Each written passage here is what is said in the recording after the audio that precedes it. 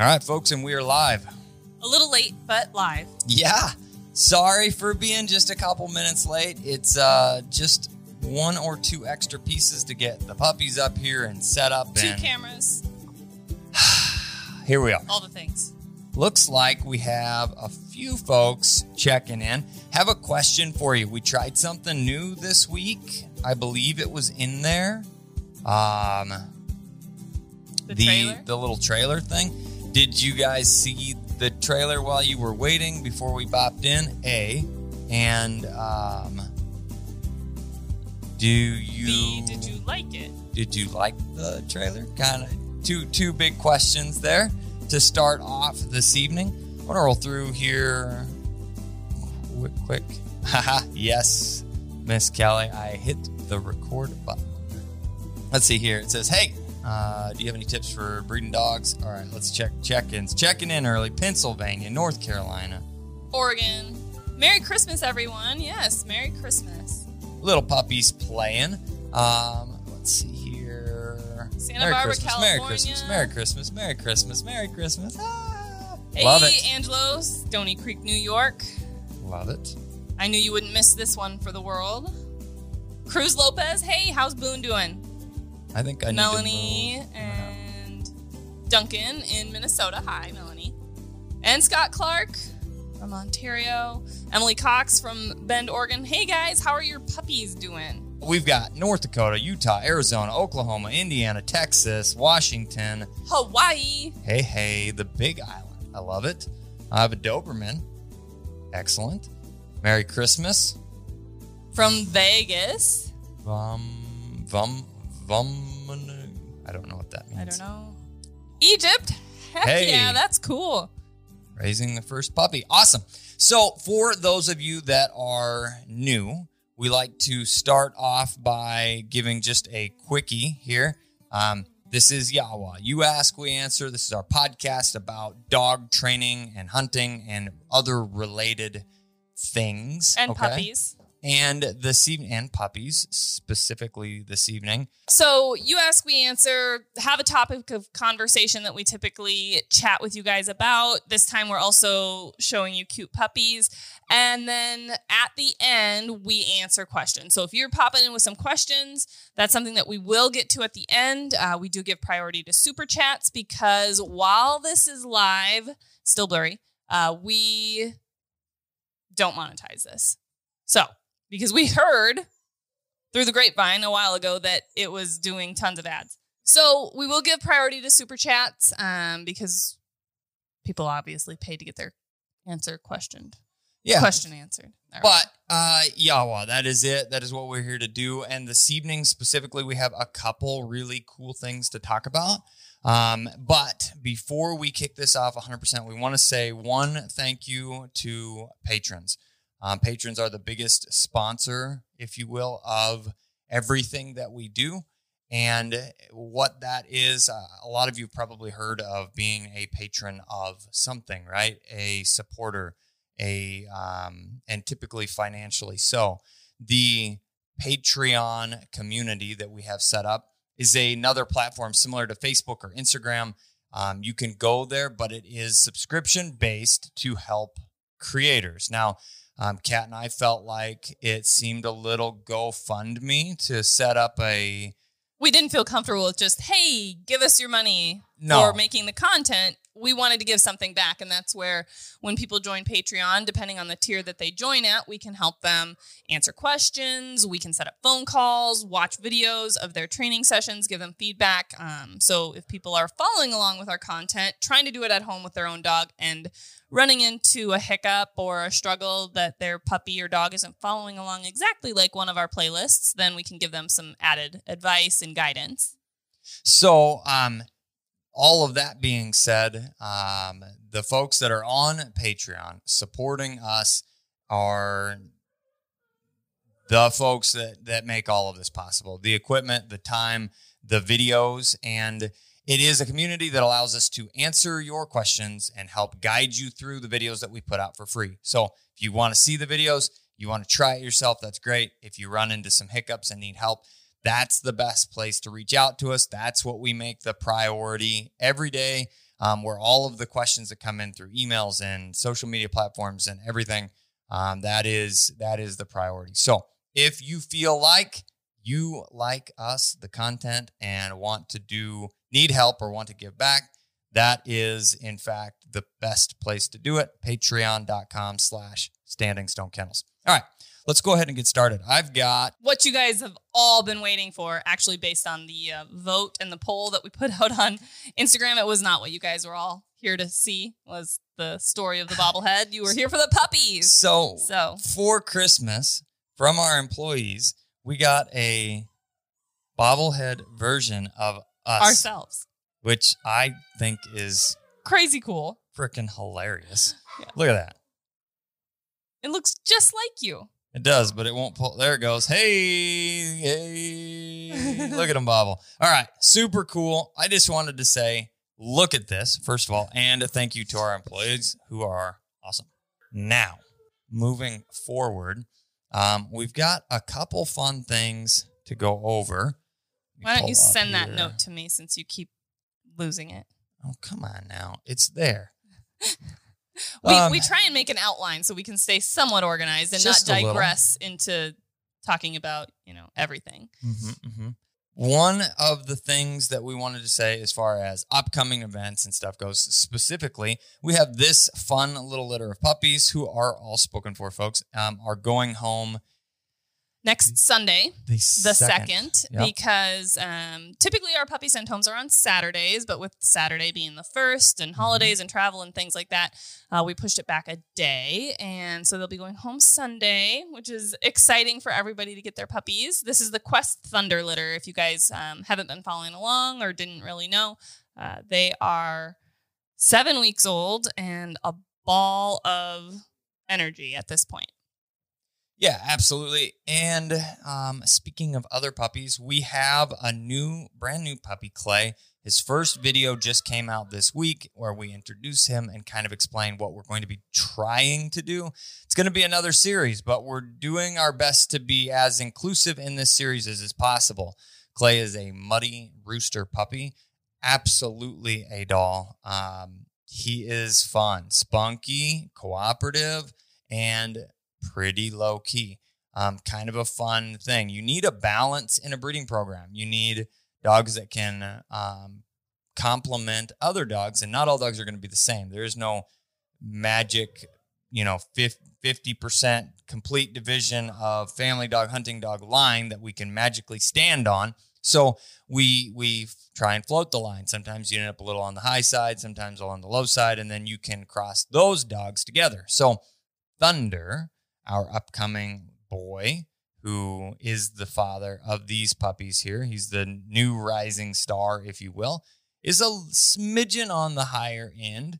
Got a lot of pump, a lot of drive, a lot of go, a lot of heart, all of those things awesome. Now, he does a good job turning it off, but it's just right there under the surface, ready to roll. Yep, absolutely. So what I do want to say with that specifically is Clay falls into the category of potentially going to be floated on the bottom side. So we have a few really nice young females like Trix and Splash. Splash specifically is one that I'm thinking of with and Hazel. Clay. Yep. Yeah. They fall into the little bit of extra, and he hopefully in a couple of years will be able to tame down some of the females like that to continue to provide that balance. So with Clay's series, you're going to start seeing a lot of him, and we will do our best to mix in other videos in there. But there's going to be a lot of Clay videos coming up talking about how we develop puppies, all of the steps and all of the things that we do, and, as inclusively as we can, give you all of it. It's not a lesson 1, lesson 2, lesson 3 kind of plan. It is going to go with what we're putting together. It's more of a flow chart. It is. You got to have, you get to the layer 1, and these are all the things you need to be doing. Then off of those are all of the individual things that can be worked on in sequences. Yeah. Sequence. Yep. Absolutely. But it's hard because it's not necessarily you do this first. And we're even talking about that while we're raising him. It's like, Ethan went hunting with a buddy, had a quail, was like, I should can't throw this for puppy Clay because we need to I show wanna it in show the you video what what it his looks like. first bird Absolutely. intro is. But And I wasn't set up to shoot a video out of the truck while the wind was blowing and it was cold. yeah, so it's one of those things that truly we are trying to show you everything and in as close to the order that we would progress. But we also make some adjustments and accommodations so that we can show the progress and the progression. And we go, oh, let's hold off doing this minute so that we can show everyone what it actually looks like. Because that's one thing that people seem to enjoy is that, this is the first time the puppies have done what we're showing you they're doing. So you can see us work through things if there's an issue. So that's Clay. His series is super fun. It's going to be along the same lines as the last. We're going to just try and fill in the gaps where we've missed stuff and be more inclusive with him going forward. So the next thing that I wanted to kind of touch on, which is pretty exciting, we are going to be at Pheasant Fest. Now, this is a little ways out yet, folks. It is But March. It's one of those things that if we don't start talking about it now, then it's like, oh, we haven't mentioned that. And then it's like, next week, we're going to be at Pheasant Fest. So if you guys want to see us, you don't have much time to plan. So we wanted to start talking about it a little bit ahead of time. And the dates are March 11th, 12th, and 13th. Now, we have a few, I don't know what some people are saying. 11th, 12th, and 13th. March 11th, 12th, and 13th. That is a weekend. It is in Omaha at one of the downtown convention centers or the downtown convention center. I'm not sure about that. But take a look there on just Google search Pheasant Fest 2022. And we'll be bopping around a little bit. A lot of the folks that support us are going to be there. I believe Eukanuba will be there. I believe Kent for sure will be there. DT Systems. Onyx. I'm pretty sure Onyx will be there. And Orvis, I think, will be there. Orvis They've will been be there in there. the past. There's some pretty exciting stuff around that you maybe will know about here soon. But so we're going to be at Pheasant Fest. And because it's in Omaha this year, it's only like 5 hours from us. So we're not flying, we're driving. And guess what that means, guys? We get to bring a dog. So But- we want to know. Yeah, we want to know. Who, if you had the opportunity to come out and which dog would you want us to bring? Which one is the one you want to meet? And I'm going to say that one of these puppies down here, not happening. Ah, come on, babe. Nah. Too young. Too little. Puppy shock. Oh my gosh. I don't think she'll be back from No, guiding yet. Sorry. I won't even have puppy shock. Yeah, puppy Puppy shock. shock's learning. Yeah, puppy shock as well as Thunder. Yeah. Thunder's a good option. Questy pup. Shock. Yeah, it probably won't be Shock. It probably won't be Trix or Splash or Hazel because they're all still guiding with a good friend of ours. So the Great American Outdoor Show in February. I don't know about this, so probably not. Great American Outdoor Show. Where is this at? Google. Ooh, it's a thing. You weren't lying. Great American Outdoor Show in Harrisburg, Pennsylvania. Sounds like fun. I don't know if we'll make it all the way out there. But it's February 5th through the 13th. It's a long show. Rex. Oh, poor Grandpa Rex. He would not. He's not going to come. He would not enjoy all the activity. It would probably overwhelm him a little bit at this stage. He's super friendly, but, he can't hear worth a darn anymore, like at all. So sometimes you just startle him when you walk up beside him. And he's like, oh, geez, didn't even know you were there. So It'd be pretty overwhelming for him to go. yeah. Or maybe not. I mean, he'd just lay there. Yeah, so we will be at the DT Systems booth for a little bit, but we're not going to be there the entire weekend. It'll be kind of, we'll do some meet and greet stuff. You guys patrons, anybody can stop by, get some pictures, hang out, ask questions, meet the dogs, and then we'll be there. And they'll have like a schedule and a set time that we'll for sure be there, and then there'll be other times. Clay probably have to bring that little nugget with us. We'll see. Yeah, typically at this stage in the game, young dogs come almost everywhere with us. And Allie or that's, Muddy? it's Well, a guys, possibility. it won't be Allie. Surprise. She's going to have babies. Yeah, she'll be mom in at that point in time, I believe. So some good options. Nobody wants to see Nix though. Poor Nixer. Aw, poor Wah, Nixer. wah, wah. It's okay. It would be just after his birthday too, because his birthday is right in there. We will be we will decide, figure out who, but then we'll also post some announcements of a kind of where we will be. If you want to come meet and greet. I know that DT was talking about doing some giveaways, so we'll have some information on that coming up. Keep an eye on our social media, Instagram, Facebook, DT Systems. All of those things are going to be posting any of the type of stuff that'll happen along with that. There's a Oklahoma Outdoor Expo in Edmond.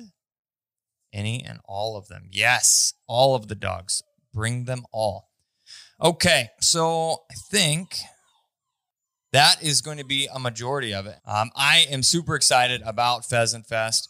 If you haven't been, it is an awesome show. It is Pheasants Forever's national banquet. So they do have a dinner, and they have the 3 nights, Friday, Saturday, or 2 nights, Friday and Saturday night. And then it's a really big show, very, very specifically oriented to hunting and pheasants and dogs. And I would say it's one of my favorite shows, and it bounces around in different areas. So if you have the opportunity to try and make it work, it's one that I would recommend that you try and go to.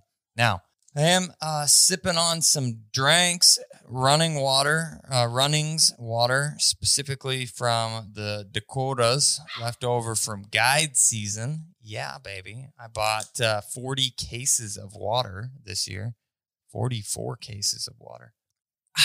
It's good. It's just water, though. So, hey, we got a howdy from Olathe. Dawn, I'm going to answer this question for you. Curious if anybody ever bred a solid black and a solid liver dog. I'm going to tell you, I would assume someone has.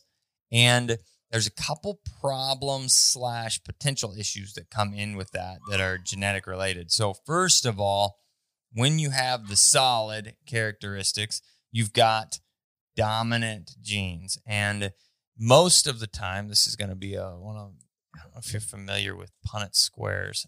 I've got pieces of paper here, but Cat will probably kill me. These aren't actual scratch papers. Oh, they look kind of scratch paper-ish. Okay, so you have the potential to create homozygous solid dogs, which would be puppies that only have the ability to produce more solid dogs. So you would have I'm using the letter S in the form of solid.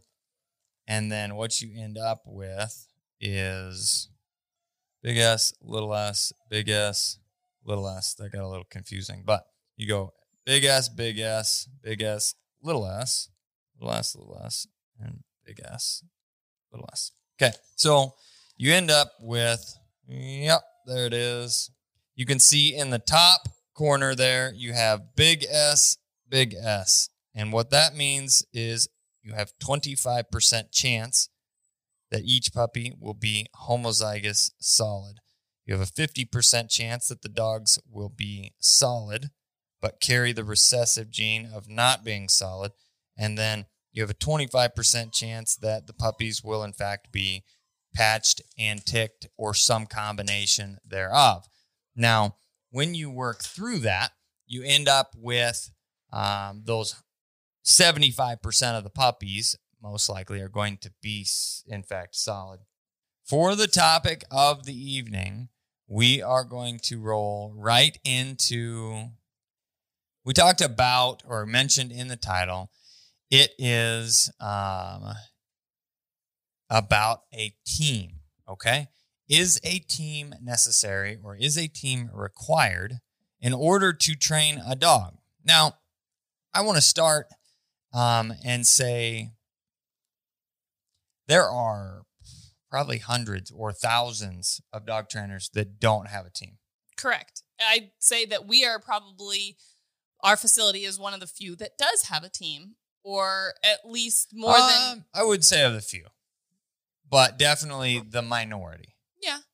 I would say most of the time it's one person or two people. Mm-hmm. And we have more than that. Which is important. There's a few different things that we want to touch on being the big ones here. And then we'll go into a little bit of depth about each and individual. I don't believe that a team provides any negative things unless, here gives your big caveat, your team is not on the same page. Okay. So if you're passing dogs around and you have one style and one handle and one set of cues or what have you, and then you go to the other side and it's another like, handler. It's a totally different thing. That's going to be inconsistent. That's going to cause confusion. That's going to cause problems. Okay. Because consistency is really important when it comes to dog training. It's arguably the second most important thing when it comes to dog training. Absolutely it is. Now, the next thing is switching handlers to match a dog's personality. These are going to be your benefits of having a team. Okay. So switching handlers to match an individual dog's personality, having the ability to play the good cop, bad cop type scenario, and then having multiple handlers. And this was the biggest one. We kind of felt like having multiple handlers allows you to truly solidify behaviors and proof or generalize and proof those behaviors as well. The dog's ability to do everything. So on to the first one that I mentioned, the switching handlers to match personalities. Here at the kennel, we work with a large variety of dogs, large variety of breeds, personalities, walks of life they came from, development and people process. ask us all the time, well, what about my Braque Francais? How are you going to train my Braque Francais? They're a softer dog, or my Brittany's really soft, or my Griffon's really soft. You know, you guys are short hair trainers and they're a tougher dog typically. And they ask, well, do you have experience with softer breeds? Well, sure, we do have experience with softer breeds, and we do have that variety of handlers that allows us to work with those dogs of softer temperaments and match them with the right handler personality, if you will. 100%. The other side of that, and this would be just a smidge of a caveat in that direction, right?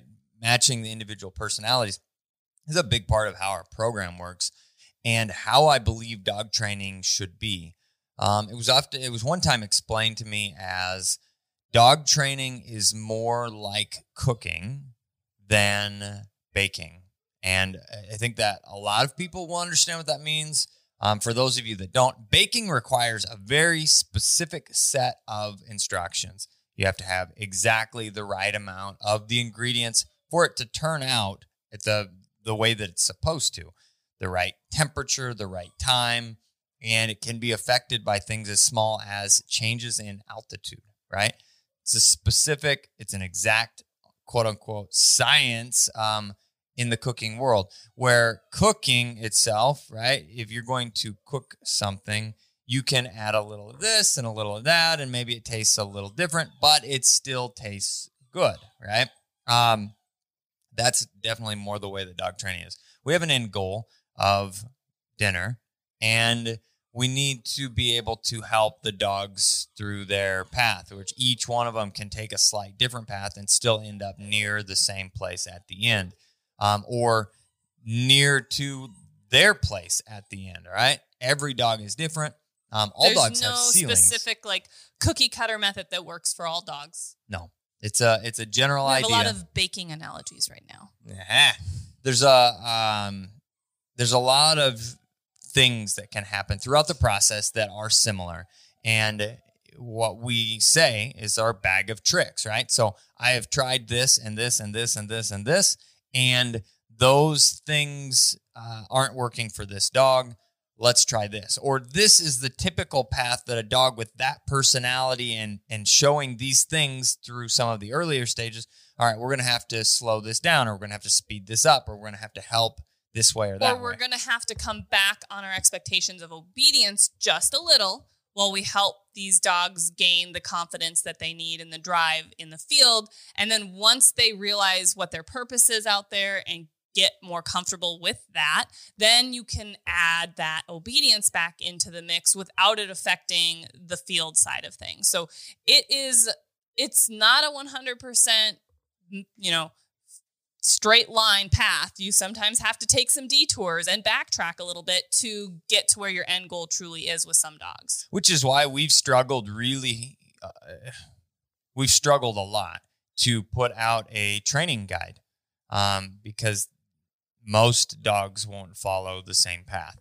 And I want to be able to give you the tools that you need to take your dog to the level that you're hoping, but not, in fact, take them down a path that's not right for them, which is happening. And one of the tools in the bag, and this comes full circle back to what I was talking about, is having the ability to switch handlers based on that individual dog's personality. So I am fairly dry, straightforward, not bubbly. And though I can bond well with dogs from a respect of gaining respect and focus and attention, there are some dogs that are standoffish to that. They're like, I don't know about you. I need the puppy party. I need a puppy party, right? And I can attempt to throw one of those. Like, almost and most of the time I end up scaring myself a little bit. It's like, whoa, what was that? I have no idea what just came out of me. But the dogs can sense that 100%, that it's not truly authentic in the sense of being really what I want to do for them. But that's what they want. Where Kat's really good at it. Jess is really good at it. Tess is really good at it. You've got that ability to give the dog what they need, which is a different personality, to excel. Now, granted, could I get through? Yes. Could it potentially take longer? Yes. Or could it end up being one of those situations where the dog doesn't reach their full potential because I either A, don't have the team, or B, let my pride get in the way and say, I can do this. No, I just say, you are going to do better with Kat or Jess or whatever. And we just, and that isn't a static process though either. So that leads right into good cop, bad cop scenarios. Okay. Some aspects of training, especially as you get into more advanced training, can fall into a tier of being not so enjoyable sometimes. And I'm not talking about being tough on dogs or hard on dogs or rough on dogs But some dogs truly don't have the same work ethic either. And so they're like, that's it. Training. Yeah. Like, I don't really love this, but their owners have goals and the dog is truly completely capable of accomplishing those goals. And they just don't want to. Like, I really don't want to retrieve this bumper or this bird ever. And surprisingly enough, that happens a lot. Like, I don't want to retrieve this bird. I don't like the feathers. Had a weird situation. Didn't get enough exposure as a puppy. Who knows? Yep. Who knows? Right. Just genetically predisposed to not like birds because my mom also didn't, or whatever. Who knows? So all of those things come into play where you sometimes have to. We've talked about this before in training. Stress is a key component in growth, and that falls into all categories of life. Some real world examples would be muscles and my muscles weightlifting. Are so sore, right? Yeah. Why are they sore, honey? Because I've been working out for 5 weeks straight. I'm pretty impressed, but my muscles are still saying, ouch. Like, I'm pushing them hard and they are going to grow, but in that process, they kind of hurt. Yeah, and that hurt is the breakdown, right, of muscle fibers. That's from stress. Now, if you push too hard, right, honey, you're going to break something. And breaking, tearing muscles or whatever, that takes a really long time to heal. And the same thing would apply to a dog.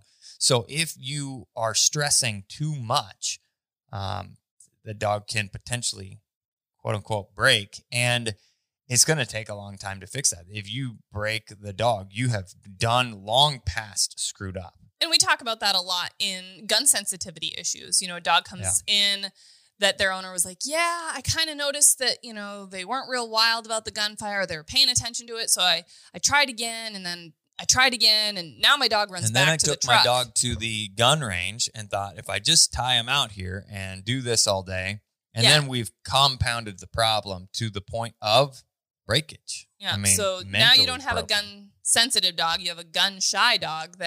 That process to fix that takes a lot longer than had you gone, ooh, I'm seeing some sensitivity here. Let me take a step back, reevaluate my training path, and get there a different way. And that can be sending them off to training. That can be reevaluating your training path, reaching out, seeking some help on Patreon, having that other handler that can help, create more excitement around the situation. It really depends.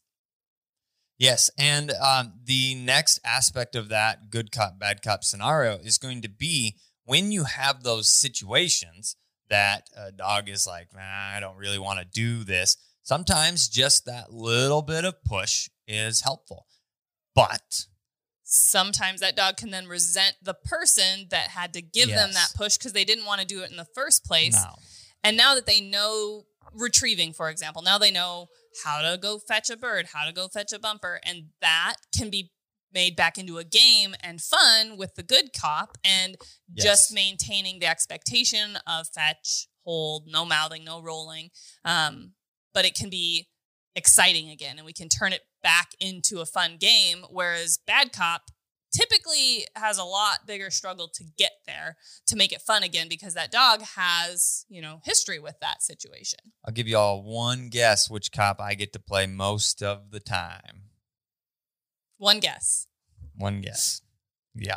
But all jokes aside with that, it happened here very recently that, Jess says, hey, I'm running into this a little bit. Can you help with this? And being able to bop through that, I get to be the good cop sometimes. I get to be the bad cop sometimes. It just depends on the dog and the personality and what is going to be the best fit for their situation. Now, last but very much not least, the key to having a team, and I'm going to say, so what are we on? We're coming into our 10th year in business together. Yes. Yep. So, in all of this amount of time, Kat and I started training dogs together, which primarily involved, I did these dogs and she did these dogs, and there wasn't a lot of crossover. And in a majority of situations, I think I took the brunt of the dogs in training as quote unquote mine or whatever, except for when we had situations to hand them back and forth. But all of that was I worked the dog or Kat worked the dog. And being able to move into what we have now, which is more folks helping with kennel care and obedience training and repping and the hunting training, and being able to work through that team, all being taught, all having the same understanding, the same expectations. Even, folks that applied to come work here don't get it. It's like, okay, I'm going to feed dogs and let them out. Yep, you are, but it's not that simple. And you're going to maintain the training that the trainers have worked so hard to accomplish with these dogs. And that's a huge part of it, is that generalizing the training so that the dogs understand that the expectations are the same no matter who's asking and no matter what the situation, whether it's feeding time, whether it's a let out, whether they're being brought up to the front for a bath, it still is in an obedient manner. We're not ping-ponging off the walls and bouncing doors when they're coming up to get a bath, because how do they know the difference between coming up to get a bath, coming up for a training session? Well, we condition that, good behavior, healing, recall, all the things. We let dogs out to go to the bathroom. Well, if they're not listening and recalling well, guess what? We turn it into a training session. We utilize let-outs for high distraction environments to maintain and, make sure that those dogs are going to consistently handle in those high excitement environments. So we're able to proof the training and generalize it kind of all as a package deal with everyone involved at the kennel, from feeding times to let-outs to just bringing them up for baths, cleaning. Hey, cleaning, you get a dog kennel run space that needs cleaned. Well, where do you put the dog when you're cleaning? Well, you either have them kennel on their bed or you heel them out and put them in a crate. But all of those things involve expectations of obedience. Yep. And when they come into this environment where the expectation is consistent and applied across the board with everybody that's here, it allows us to move in the right direction. And what I was saying before with the consistency within the team, I can tell you right now, I could take any one of the dogs that Tessa's working or Jess is working or Kat is working, any single one of them that I have not specifically worked with yet, and roll right through and just ask, what does this dog know? List it here. Boom, boom, boom, boom. Take the dog and then follow through with those expectations, because it is so uniform, the way that we handle, the way that we interact, the way that we communicate with the dogs. And so that's an important factor. But when you have the team, it allows those dogs to start to learn that generalization process, which makes it easier to go home to you. Because they're used to listening to everybody. So going back to listening to mom and dad at home should be fairly simple. And there's that transition process that we go over, obviously, everything at the kennel before their parents take them home. So long story short, folks, a team is very beneficial, and I can't imagine going back to training dogs without one. You ready to answer some questions?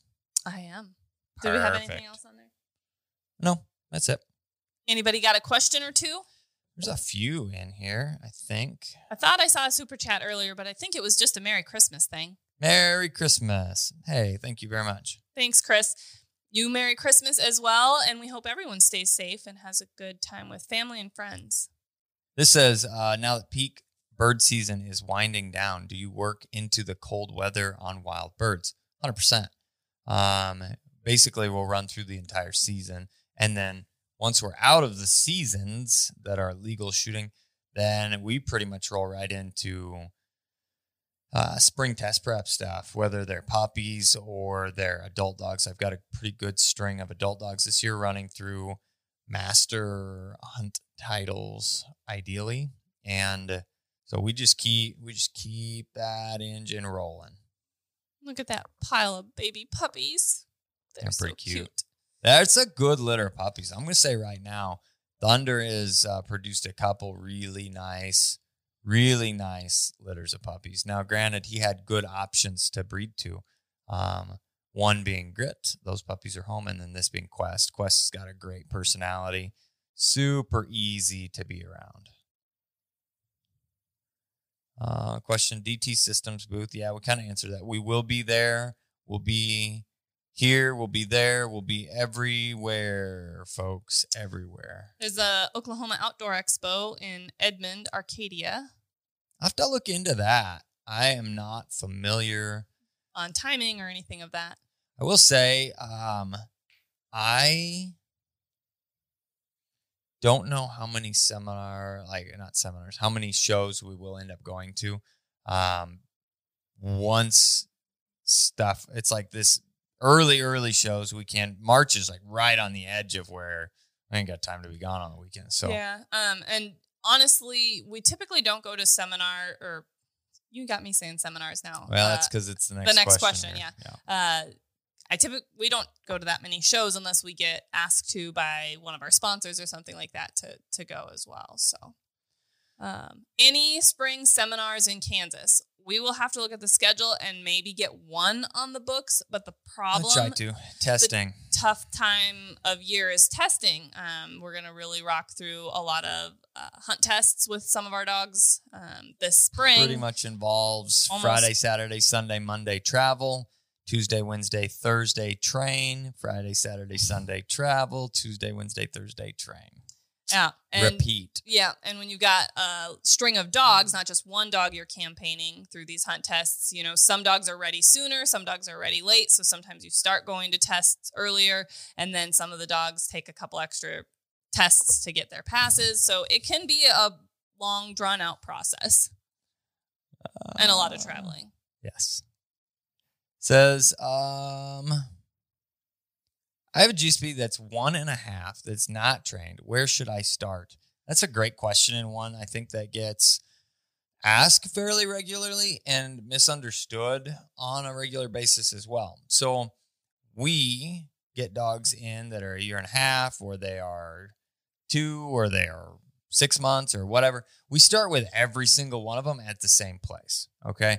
If you look at any of our training series, that is where I would recommend that you start. And if you don't know how to find the training series specifically, you should go to YouTube, search Standing Stone Kennels, click on our channel, go to playlists. Then we have a link for all of the puppy playlist series right there. I think I can even share it to you. But start at the beginning. And then the more that your dog knows, because you say not trained, your dog is definitely knows something. Yeah, right? I'm sure you've asked your dog to sit. Your dog knows how to come, things like that. So start at the beginning, but you're going to progress pretty quickly, especially because the other side of progressing quickly, even if you literally told me, yeah, your dog doesn't know how to sit, your dog doesn't know how to recall, but a 1.5-year-old dog also has the mental maturity to handle training sessions, longer training sessions, more in-depth training sessions. Whereas when you start with an 8-week-old puppy, their attention span is pretty darn short. So we accomplish a lot less in the same amount of time. So that's something to consider is you've got a, mature, ready to train dog. Horror, Ethan with the bad accents again, coming at you Always. all night. I will be here for Well, a not little all while night. longer. Not all night. The places to hunt out east, like around New York, New Jersey area. Yes, there definitely are. I have no experience in this, so I cannot help you. No, and I know a lot of people out east mention, like wild pheasants and stuff are really tough to come by, so they do some hunting preserves and things like that. WMA is in New Jersey, absolutely. Is the live paused? It was shortly. Momentarily for a while, for a little bit. Pause. Something in the kennel. Yes, Yep. sure. Dogs will be dogs. All right, here's a question. It says, can I use an e-collar on my puppy's abdomen for things other than WOA training? Okay. So the answer would be yes, but I would not recommend it. We specifically use a belly collar for one thing, which is to stop and stand there, because it's really good at teaching that. If you incorporate it into other things, it will be more confusing, as as the collar on their belly. When they feel stimulation, it actually almost forces them to stop and stand still. So if you're using it for anything else other than stopping and standing still, it's going to send mixed signals. So I would steer clear of that, utilizing it just for WOA training related. There you go. You've got a guide right in here. Hit that Angelo. Shoot him a message or something like that. Going to game farms. Anyone know of? We need some Onyx maps sharing. Here's my spots where I find birds. So can I brag now? One of the puppies is mine. There's a couple people on here, I think, that are getting one of these puppies. I saw Zach was on here earlier. Oh, thank you for all the content. Is that what you were reading? Mm-hmm. Go ahead. From Operator Zaz. Hey guys, I just wanted to say thank you for all the amazing and helpful videos you put up. Just put down a deposit on a litter due in January. Congrats on your upcoming puppy. Nervous for my work schedule and fitting and training. So that is a common question / concern. Did you talk about it in Clay's first video or his second video? Yeah, in the first video. I think in the first one. I don't know. Where we talked about, you're bringing home a new puppy. You're bringing home a dog, and though they're going to mature much faster than like a newborn baby or something would, you are going to have to make some adjustments to your schedule and have, realistic expectations in the sense of they're obviously, look at these guys. They've been in here for what? An hour? There's multiple little pee potty spots. They're going to have, less bladder control. So crate training is going to be one of those things that it's not going to be 100% perfect for an 8-hour workday where your puppy's not going potty inside their crate. So you got to think about making some adjustments to that. And then for a training schedule, more peeing, like we just talked about. For a training schedule, you can work that in easily with mealtime. So puppy has to eat in the morning, puppy has to eat in the evening. So work that into your training regimen. And then obviously, are you ready to do more than just pee? No? Okay, sugar. She said, that was me. That's my name. So then you also need to make sure that you have plenty of, physical exercise and activity as well as that mental stimulation too with puppies. But it can be done. We have trained a Vizsla before. Multiple Vizslas. Lots of them. We have a Vizsla in right now, Roxy. Vizsla. And she's doing really great. No, I'm just teasing. She's doing really, really well. Everybody says that, like, oh, I'm so sorry, I don't have a short hair. Come on now, there's lots of good bird dogs out there. And short hairs aren't for everyone. I mean, I've talked to people that, a short hair would not be a good fit for their family and their situation. So here's a question, super chat. Thank you for that. Any advice on how to safely increase a GSP's running distance from puppyhood and how to protect their paws on pavement and trails? So it's kind of a slow process, a conditioning process, just like for people. I mean, I'm not going to go out and run a marathon tomorrow. You have to build up to it, and that includes conditioning their pads and paws. Some harder surfaces, type of gravelly, sandy areas is going to help condition those pads gradually. You can't go out and run them on gravel for an hour and think that their paws are going to be okay. But, starting them on, short walks and things like that to help condition those pads and toughen them a little bit. And then building up the amount of exercise. With puppies, one thing that we get asked a lot is, like how much exercise can my puppy do? I got an email the other day that somebody was very concerned about how much exercise was okay. And there's like a rule of thumb about like how many minutes per month that your puppy is. And I'm like, well, I've never done anything like that, but mostly I kind of let the puppy set the pace. If puppy starts going on a free run and gets tired, we're going to head back to the house. We're not going to be like, no, you must finish this walk. It's, well, puppy's getting tired. We're going to adjust our training, free run next time, but just keep increasing the amount of time that they can work for. We're not going to harness them. We're not going to road them, things like that. If they're going to walk on the treadmill, it's not going to be on an incline.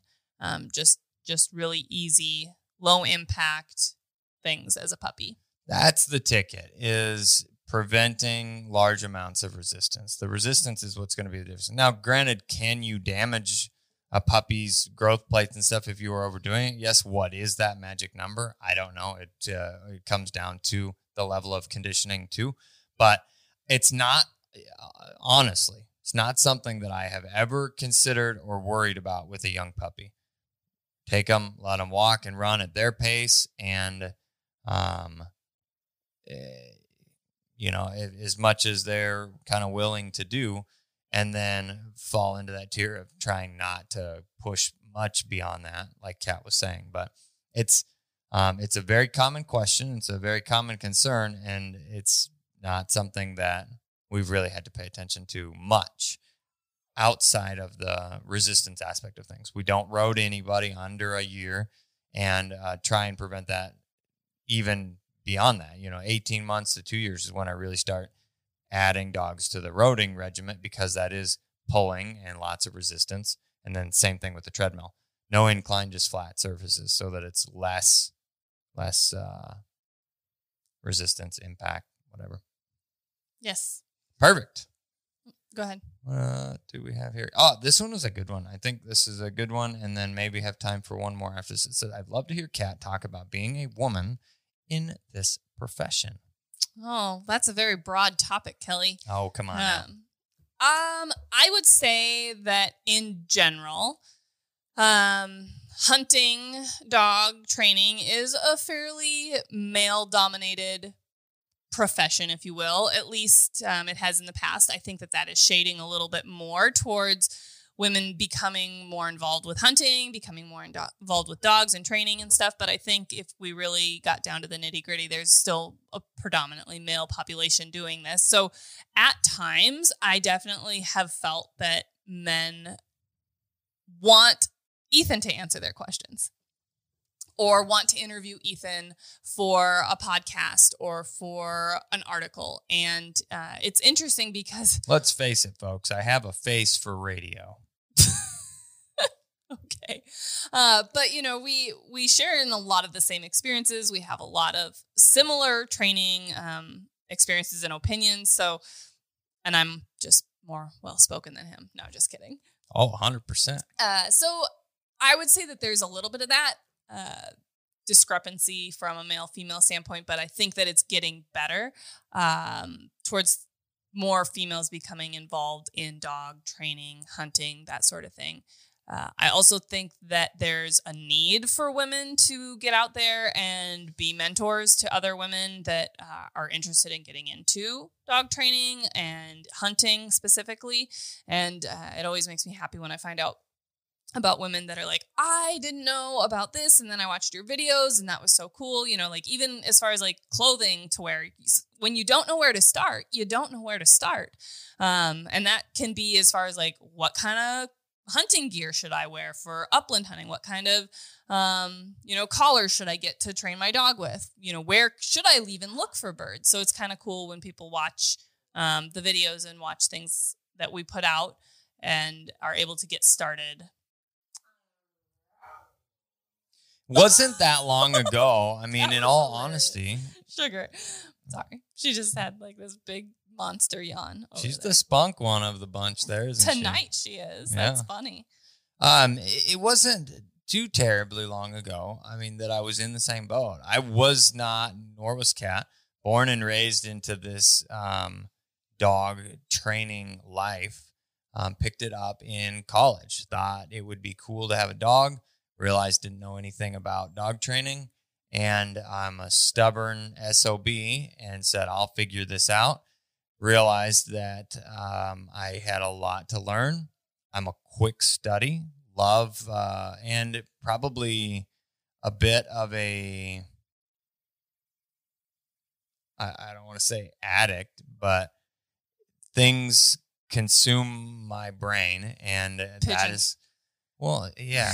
I actually refrained from talking about pigeons because I thought that you were going to give me a hard time about it. So, but whatever it is, I dive in head first. I take it all in and do everything. And I did. We took a huge leap from a stable job and situation and whatever, and went and said, I'm going to become a dog trainer, and started working for someone.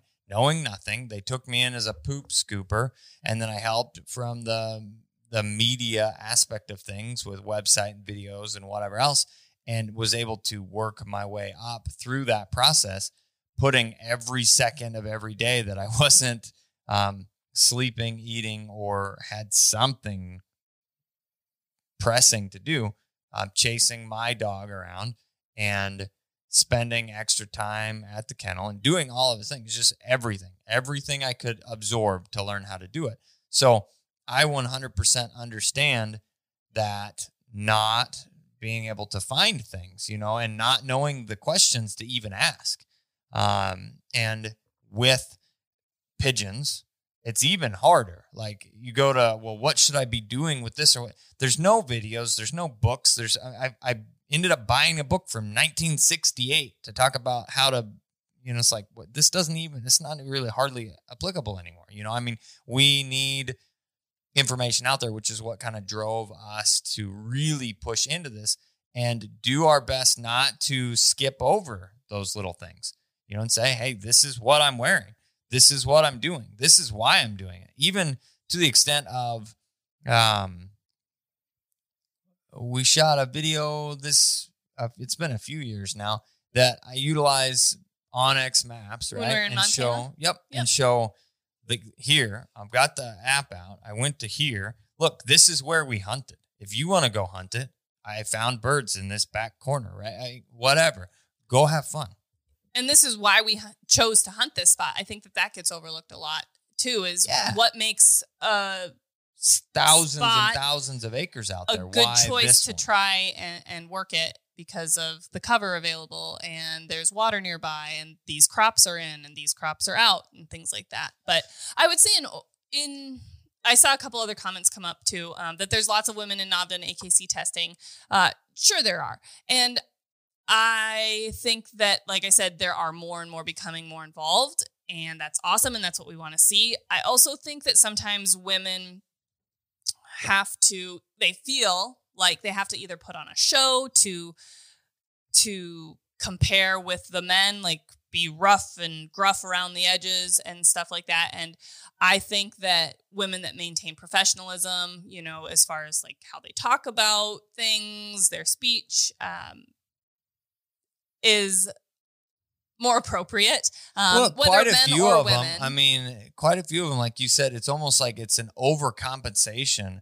Like they got something to prove. Yeah, maybe. I've got to be rougher and tougher than the guys. Well, I can tell you right now, I am not the rough and tough guy, if you will, that I'm trying to be out roughed and toughed by somebody. And that's not all women, but there are a few that are that way. I feel like that's what they have to do to fit in, right? Yep. And I think that can go both ways, that, there's men out there that have to put on a show too. So in my opinion, just being as a professional, being professional is really important to me, because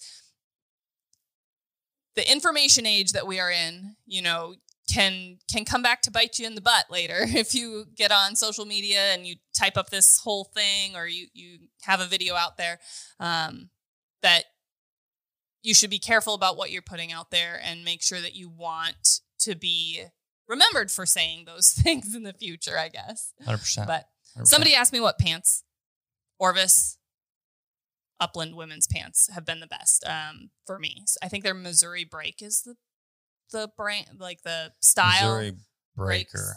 Breaks. Missouri Breaks. I'm pretty sure. I could Google it really quick.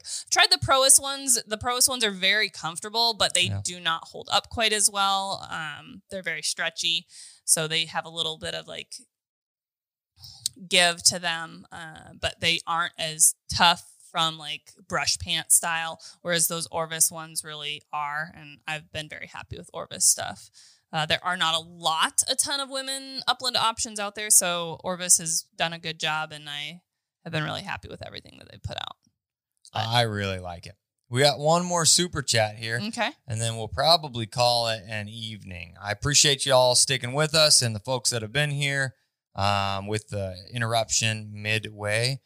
Now, it says here, Chris said, how close to the size of the breed standard is my 2-year-old female GSP that has stalled out at a healthy 45 pounds? The bottom end, okay? And there is no true issue with that, but I believe that breed standard is 45 to 55 pounds for a female. Though we try and stay within that breed standard, we have a couple females that would fall, quote unquote, outside of breed standard. On the bigger end. On the slightly bigger end. And for a while we had towards the smaller end, and everything's a balance act. You continue to breed smaller and smaller dogs, you get pocket pointers, and then you get the other shade the other direction, and you've got, these giant 70, 80 pound short hairs that weren't meant to be 70 or 80 pounds. It is Missouri Breaks. Missouri Breaks. Pants. Yep. Yeah, they're good stuff. They are going to be for 2022. In case you didn't know, we have an online store, standingstonesupply.com, and we sell everything that we can get a hold of that we use and recommend. Skipped my super chat. Where did we miss your super chat? Sorry, let's scroll up and see. Oh, we did. We did. I'm sorry. How to prolong puppy staying in one spot without an e-collar and listening better without treats. Thanks for calling us on that. I totally missed it, and that was not intentional. How prolonged puppy staying in one spot? So one thing that we like to utilize with place training with our puppies specifically is free shaping. Things that you can free shape with your dog that ends up being their idea is a lot stronger behavior. So if your puppy goes to their bed and gets rewarded for going to their bed, and they do it again, and you reward them again, and this gets repeated and conditioned, they're going to want to exhibit that behavior. They're kind of like gamblers. They're little gamblers. And they're like, hey, this has worked in the past to win me some treats. I'm going to see if I can do this again.